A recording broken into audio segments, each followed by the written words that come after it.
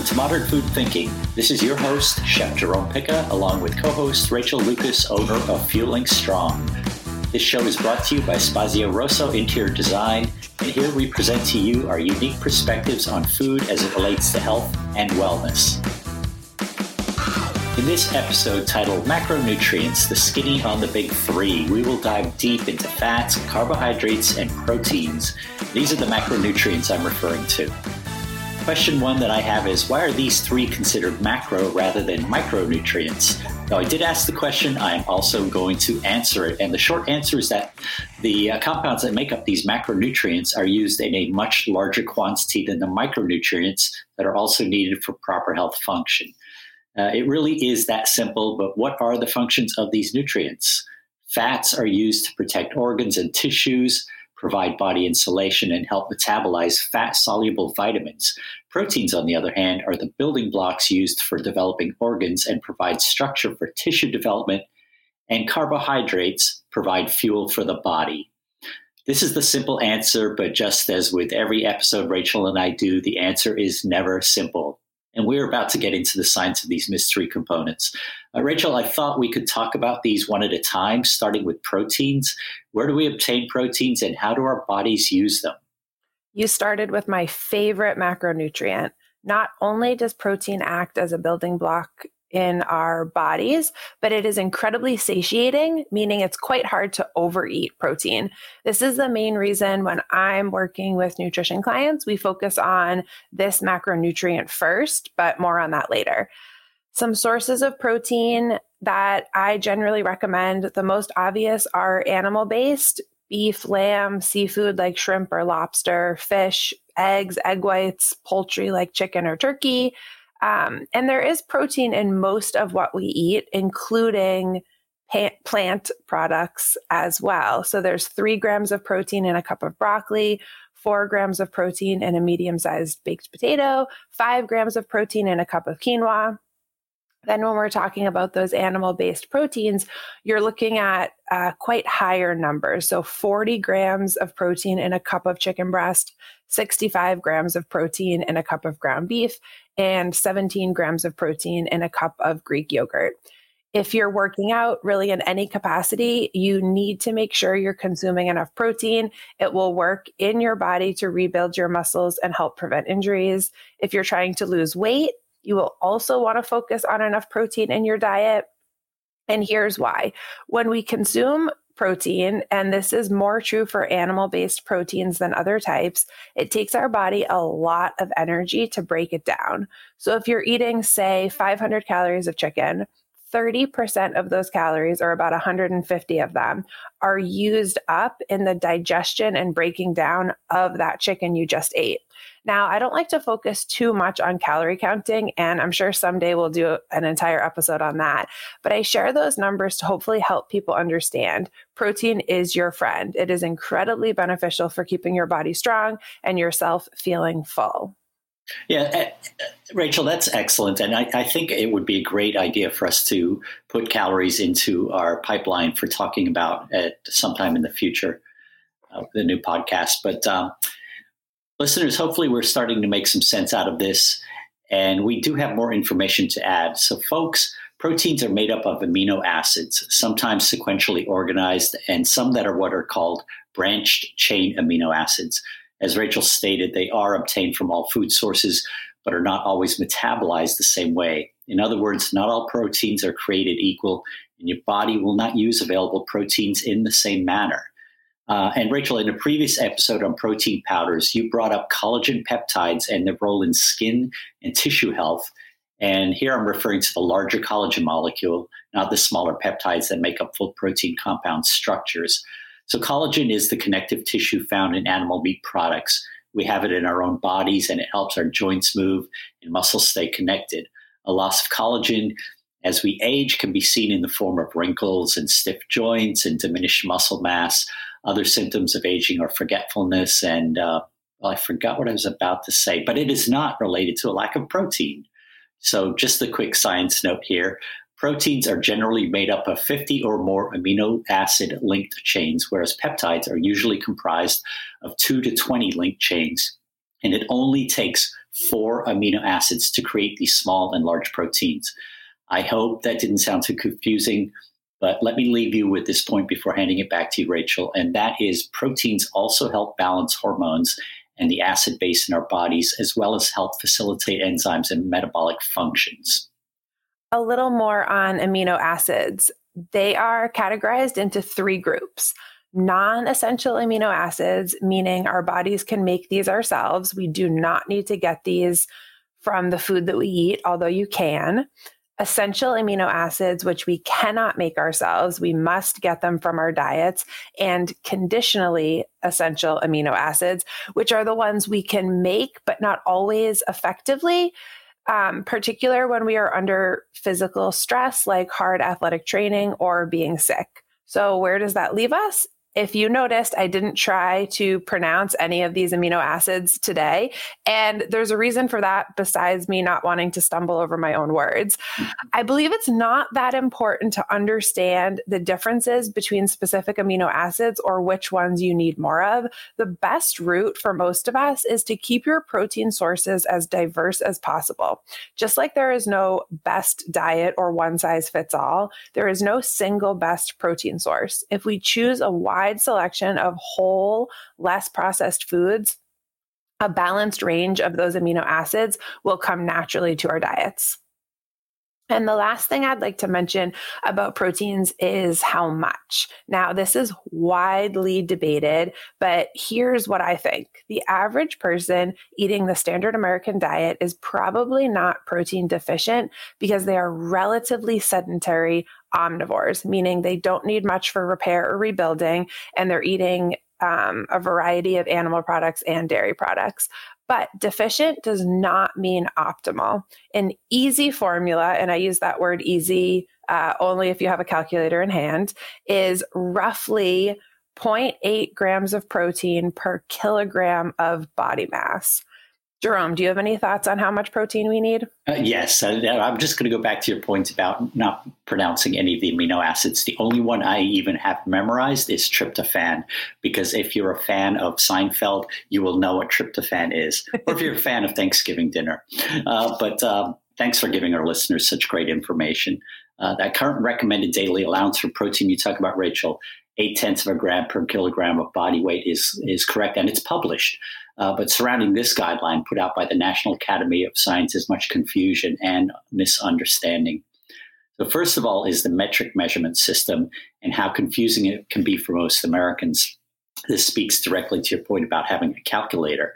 And second are the wide swings in requirements needed by an individual's personal size, their weight, their daily activity, age, and other factors. For example, the National Institutes of Health defines the RDA, or recommended daily allowance, as, and I'm quoting here, sufficient to meet the nutrient requirements of 97 to 98% of all healthy individuals. And that's a pretty broad description, and really it's left wide open for interpretation. So to put this into a more understandable perspective, someone who weighs, for example, 150 pounds should be consuming about 54 grams of protein daily. Again, this is according to the NIH recommended daily allowance. So 54 grams of protein is the equivalent of a 6-ounce portion of lean white meat or seafood. Again, going back to Rachel's point earlier, I'll go on with 9 eggs, for example, or 2.5 cups of tofu, or close to 8 ounces of peanut butter, and just about 7 cups of cooked lentils. So between Rachel's points and what I'm saying, I think you get the picture. And Rachel, I agree with you that daily protein intake does not have to be single source, nor is it a hard requirement. It is based on all of the factors we've mentioned, and the amount of protein your body requires will ultimately be determined by your body. So what I'm saying is listen to what your body is saying and be tuned to it. So what is a carbohydrate, and how do we get it, and what does it do for you? And for that, I'm going to hand it back to you, Rachel, for some guidance. All right. We went from my favorite topic, which is protein, to my least favorite topic, which is carbohydrates, which is only because of how debated their consumption is. If anyone's popped into Google, like low carb diets, there's an overwhelming amount of information saying you should eat less carbs, you should eat more carbs, carbs are the worst, carbs are the best. But anyways, what is a carbohydrate? We have simple carbs, also known as simple sugars, which have a basic ring structure. Now, some of this will sound familiar to our listeners who heard our episode on sugars. One ring is called a monosaccharide. Two rings joined are a disaccharide. A few rings joined together are called an oligosaccharide. And when these link together in more intricate structures, they become glycogen, starches, and various types of fiber, also known as complex carbohydrates. Now, all carbohydrates are ultimately broken down into glucose in our bodies, and we need glucose to live. So, do we need carbohydrates to live? There are ways for your body to make its own glucose without any dietary carbohydrate consumption, but for most of us, including carbs, especially complex ones, is the way to go. Low carb is a pretty popular craze right now. I often hear from clients that they have a friend that went on a zero carb diet and lost 15 pounds in the first week or something equally as drastic. And here's a little fun fact for our listeners about that. Most of that initial weight loss has to do with the fact that carbohydrates do retain some water in our bodies because they are partially made up of water. Therefore, when we remove all carbs from our diet, we initially lose a whole bunch of water weight right off the bat. But how important is that drop on the scale? Not very, because most of it is not actually body fat loss. Okay, but I got a little sidetracked there. But I do think that's something important for people to understand about that phenomenon of low carb diets and that initial drop in weight. So back on track now. When we think about carbohydrates purposes in our body, it is quick energy, as Jerome stated when he started us off. Think the kindling on a fire that gets it started. Carbs are, for the most part, easily digested and used up by our bodies very quickly. Just like I said with protein, there is not one size fits all for carbohydrate intake. Your activity level, your insulin sensitivity, your carb sensitivity, and your body composition goals are just a few things that could change how much you need. Some of my personal favorite carbohydrate sources are potatoes, fruit, and rice. So, listeners, I hope this is starting to make some sense. And Rachel's points are important to remember. Carbohydrates can be found in all plants and dairy products alike, and they are metabolized differently in our bodies.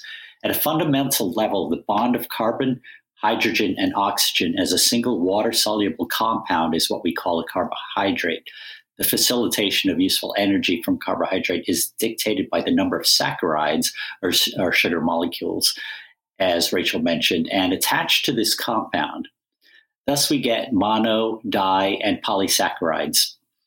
So now that you know the difference between good carbs that are found in whole fruits, vegetables, and legumes versus bad carbs found in processed foods, sweetened drinks, candies, and other junk food that some of my friends eat, let's move on to fats. I have to start this topic by saying dietary fat does not make you fat.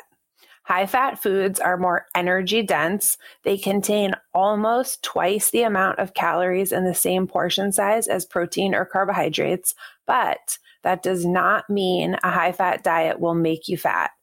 All fat consumed is broken down by the body into fatty acids and glycerol, which are then repackaged in various ways before being used by the body. You need dietary fat in your diet for sustained energy. If you remember, I referred to carbohydrates as the kindling on the fire. Well, fats are the logs that keep the fire burning. Fat is also vital in our hormone production, the formation of cell membranes, creation of brain and nervous systems, transportation of our fat-soluble vitamins, which are E, D, A, and K. So how do we get our dietary fat? Some of my go-tos are avocados, coconut in basically all of its forms, sunflower seeds, ghee, and olive oil. Jerome, do you want to share some of your favorites? Oh, yes, absolutely. I would first point out that all vegetables and most fruits contain fats in usable form. And listeners, if you recall in our episode on fats, Rachel brought up studies done by Dr. Benjamin Ansel Keys in the 50s, 60s, and 70s, which sought to link consumption of fat with weight gain. We now know this to be false and unverified, despite the food pyramids that were developed during the Nixon era. I agree with you, Rachel, on coconut oil in all its forms, and I will add all nuts as good sources of dietary fats. However, if you are allergic to both true nuts and tree nuts, then simply look to your vegetable choices, and certainly avocados are a great source of dietary fat. Olive oil, particularly extra virgin olive oil, is one of the best dietary fats you can safely consume because it is a monounsaturated fat. And this is important because a fat of this nature helps reduce the levels of low-density lipoproteins, also known as the bad LDL cholesterol. For an example of a less healthy oil, look no further than canola oil. And I'll use this as an example. There are others out there, but I'll use this because it is widespread. It's easily found on store shelves, and an oil I used to promote in the 80s as a neutral oil for cardiovascular health. And oh, what a few decades of research and self-education can do to educate a person. I no longer recommend or use canola oil. The oil is a GMO of the rapeseed plant, and I will use this as an example of an oil to best avoid by describing the manufacturing process. The rapeseed plant contains toxic levels of erucic acid and glucosinolates. However, through crossbreeding, hence the GMO moniker, the active poisonous compounds are greatly reduced. The extraction of oil process for the hybrid plant called canola, which is a conjugation of Canada and ola or oil, begins with crushing, heating, and pressing the seeds. This is fine so far, but in order to extract more oil, the remaining seeds are treated with a solvent extract called hexane. And folks, this solvent is an industrial cleaner and degreaser, and it has been shown to cause long-lasting nerve damage to hands, feet, legs, and arms. This has been known for over 40 years. You could certainly find more information on this in the National Library of Medicine. The excess hexane is removed, however, through steam cleaning, but I will just leave it at that. I won't go into other shelf oils due to time constraints, but I will go back to food recommendations. I suggest eat dark leafy greens. Also consume seafood, as Rachel mentioned. And if you're not interested in seafood, try sea plants. I use dulse, spirulina, Irish moss, wakame, and nori regularly. And all three are great sources of omega-3 fatty acids, meaning the fatty molecule contains 3 carbon atoms with the third atom having a protein bond attached. Omega-3 fatty acids are a group of polyunsaturated fats that help regulate blood pressure, mitigate joint pain, and muscle stiffness. They also help create the hormones that regulate blood clotting. After hearing that process to make canola oil, it's hard to understand how or why it's still so popular. And, we won't get into any conspiracy theories or big companies, but I think it's important for people to understand where that comes from. So a note here on omega fatty acids. The standard American diet is high in omega-6s, which are pro-inflammatory. Now, our bodies do need to experience inflammation sometimes to heal and repair, but the omega-3s act as an anti-inflammatory substance. The balance between these two is very important to our overall health. If you eat a diet inclusive of the fats Jerome and I have talked about, seafood, avocado, coconut, nuts, and seeds, you will have a pretty good balance between the two. But if you are eating the standard American diet, especially one with lots of canola oil and processed foods, you will be consuming far too many omega-6s, which can result in chronic and systemic inflammation. All right. So, folks, I hope that has shed some light on the world of macronutrients. And we hope you've learned a little bit about these important elements to our food health.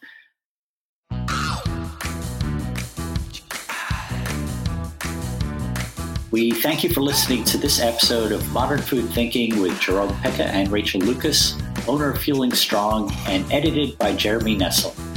Our next episode will air in 2 weeks. Please join us then. You can listen to this podcast through Apple Podcasts, Google Podcasts, Spotify, Amazon Alexa, through the free app for iOS and Android, or wherever you get your podcasts. To sign up for Rachel's private coaching sessions, visit her website at fueling-strong.com. To sign up for private group or general cooking classes with me, visit chef-jerome.com. This is Jerome Pecca. And this is Rachel Lucas. From both of us, we hope you stay well, eat well, and be well.